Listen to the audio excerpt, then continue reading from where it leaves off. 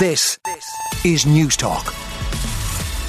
Well, the gloves are off, it would seem. Reading the Irish Independent this morning, Fine Gael TDs given detailed plan for attacks on Sinn Féin. I'm sure many of you saw the ding-dong in the Dáil yesterday between Taoiseach Leo Varadkar and Sinn Féin's Pearse Doherty. Leo Varadkar attacking Sinn Féin's Pearse Doherty over a little-known prosecution for being abusive to a Garda 24 years ago. Mr Doherty issued a statement saying the conviction for a very minor breach of the peace had been dealt with. But the story in the Irish Independent is that Fine Gael has compiled a secret dossier, not so secret now that it's on the front of the papers, but this secret document detailing politically damaging information about Sinn Féin TDs and comparing the party to Donald Trump. It's 18 pages of a document and it's called Sinn Féin Hypocrisy, outlining what Fine Gael sees as the party's inconsistent stances in the North and in the Republic, along with criticisms of disingenuous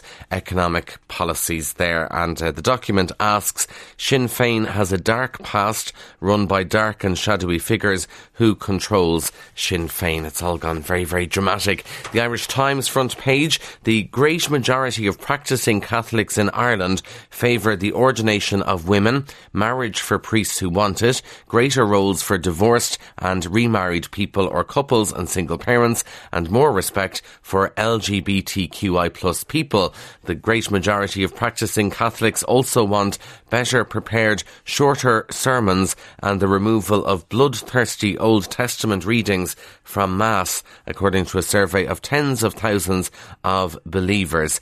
Very interesting report there. There's interesting analysis from Patsy McGarry in the Irish Times too. And I suppose the practising Catholics, the ordinary people, have always been more ahead than the actual church itself when it comes to issues like this. And the main part of that report there, that they support the ordination of women. So interesting to see the church usually slow enough because of Rome to react to issues like this, but obviously with dwindling priest numbers they may have to react to it. The other big story on the front of the Irish Times, there's growing recognition in government that it may be forced to move on further cost of living interventions before October's budget. It would seem really that sort of kicking the can down the road and saying we'll deal with the cost of living in the budget in October is just too late for a lot of people, a lot of groups representing those who are struggling. Sources, according to the Irish Times, across the coalition said the intention is still to wait until the budget, but there is mounting pressure from backbenchers. One government source indicating a further package cannot be ruled out given the obvious pressures which have been articulated all around us, and the pressure for it is growing within government. So if you've backbench TDs going back to their constituencies at weekends, hearing from their neighbours, from their constituents, saying we can't cope with the cost of living, it's not going to be acceptable, I don't think, for those constituents to hear we'll worry about it in October or we'll do something for you in October. The clock is ticking and there is pressure growing. The Irish Examiner, talking about the cost of living, says that the government has rejected calls for a 15 to 20 euro increase in social welfare payments to offset the cost of living crisis. The Society of St Vincent de Paul said the increase of 15 to 20 euro is needed just to keep people standing still because of all these spiralling costs. The Examiner says the government has repeatedly ruled out emergency measures prior to the budget this October. And of course, a reminder, we only had a report yesterday from the ESRI saying that energy poverty is at its highest rate, nearly 1 in 3 households in energy poverty. The other cost of living story is on the Irish Daily Mail. Here comes the U-turn is the headline. Emergency meetings are planned within the next fortnight by Fine Gael and Fianna Fáil as they prepare to introduce measures to ease the cost of living burden before the Dáil breaks for the summer. So I suppose, look, if you have the tea leaves out, you're reading the papers this morning, something is going to be done before October's budget because they just cannot wait. The Irish Daily Mirror has a story on the front page that we had in the news there. A Russian military spy who allegedly targeted the International Criminal Court claims to have studied in Ireland. The headline on the front of the Mirror, Vlad's Trinity spy.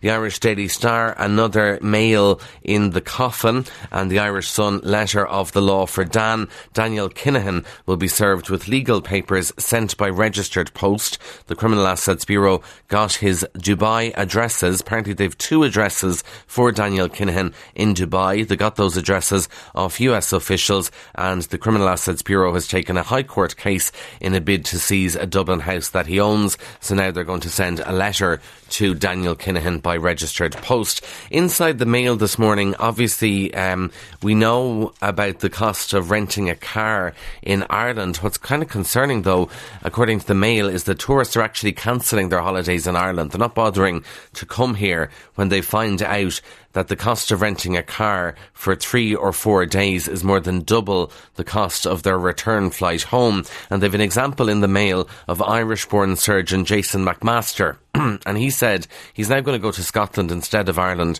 after discovering that the cost of 4-day car rental was nearly triple the cost of his return flight from Chicago to Dublin.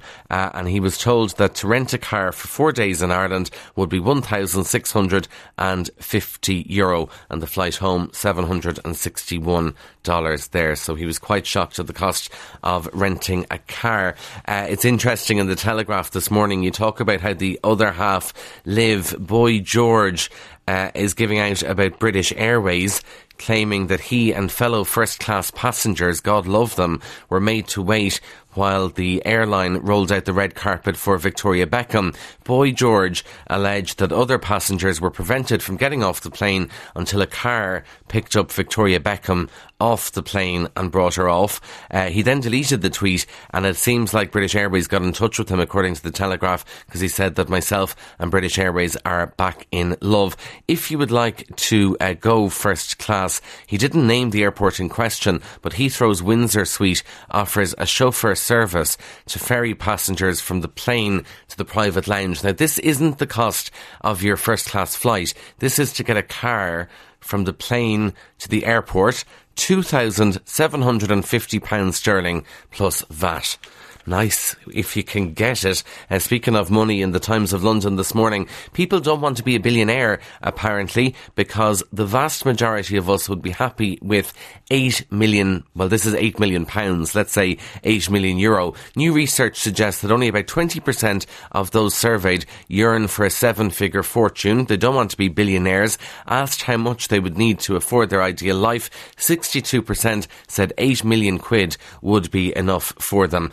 And given a chance of an imaginary jackpot that ranged from £8,000 to £80 billion, 5 times as many chose 800 grand than opted for 800 million. I'm of the view, give me as much money as possible. But anyway, £8 million is the perfect lotto jackpot win. We'll stay with the Times of London because they're looking at sun cream this morning, and obviously people will be slapping on the sun cream, although I have to say personally I'm devastated because I looked at the weather app this morning, so I thought Friday was going to be a stunning day. We've planned to have drinks in the garden this evening, and then I take out the phone this morning and it's rain, certainly around Naas is what they're forecasting from about 1 o'clock. But anyway, you should be wearing your sun cream every day during the summer because of the UV rays. If you are wearing your sun cream, to get back to the point, in the Times of London this morning, we're told own brand sun creams are better than expensive mineral-based alternatives which fail to give adequate protection. This is according to the consumer campaign group which is urging the public not to waste their money after several mineral sunscreens often sold as the eco-friendly option failed efficacy tests, and they were outperformed by high street and supermarket own brand sun creams there, so you don't have to spend an absolute fortune on your sun cream. On 106 to 108 FM and newstalk.com. This is Newstalk.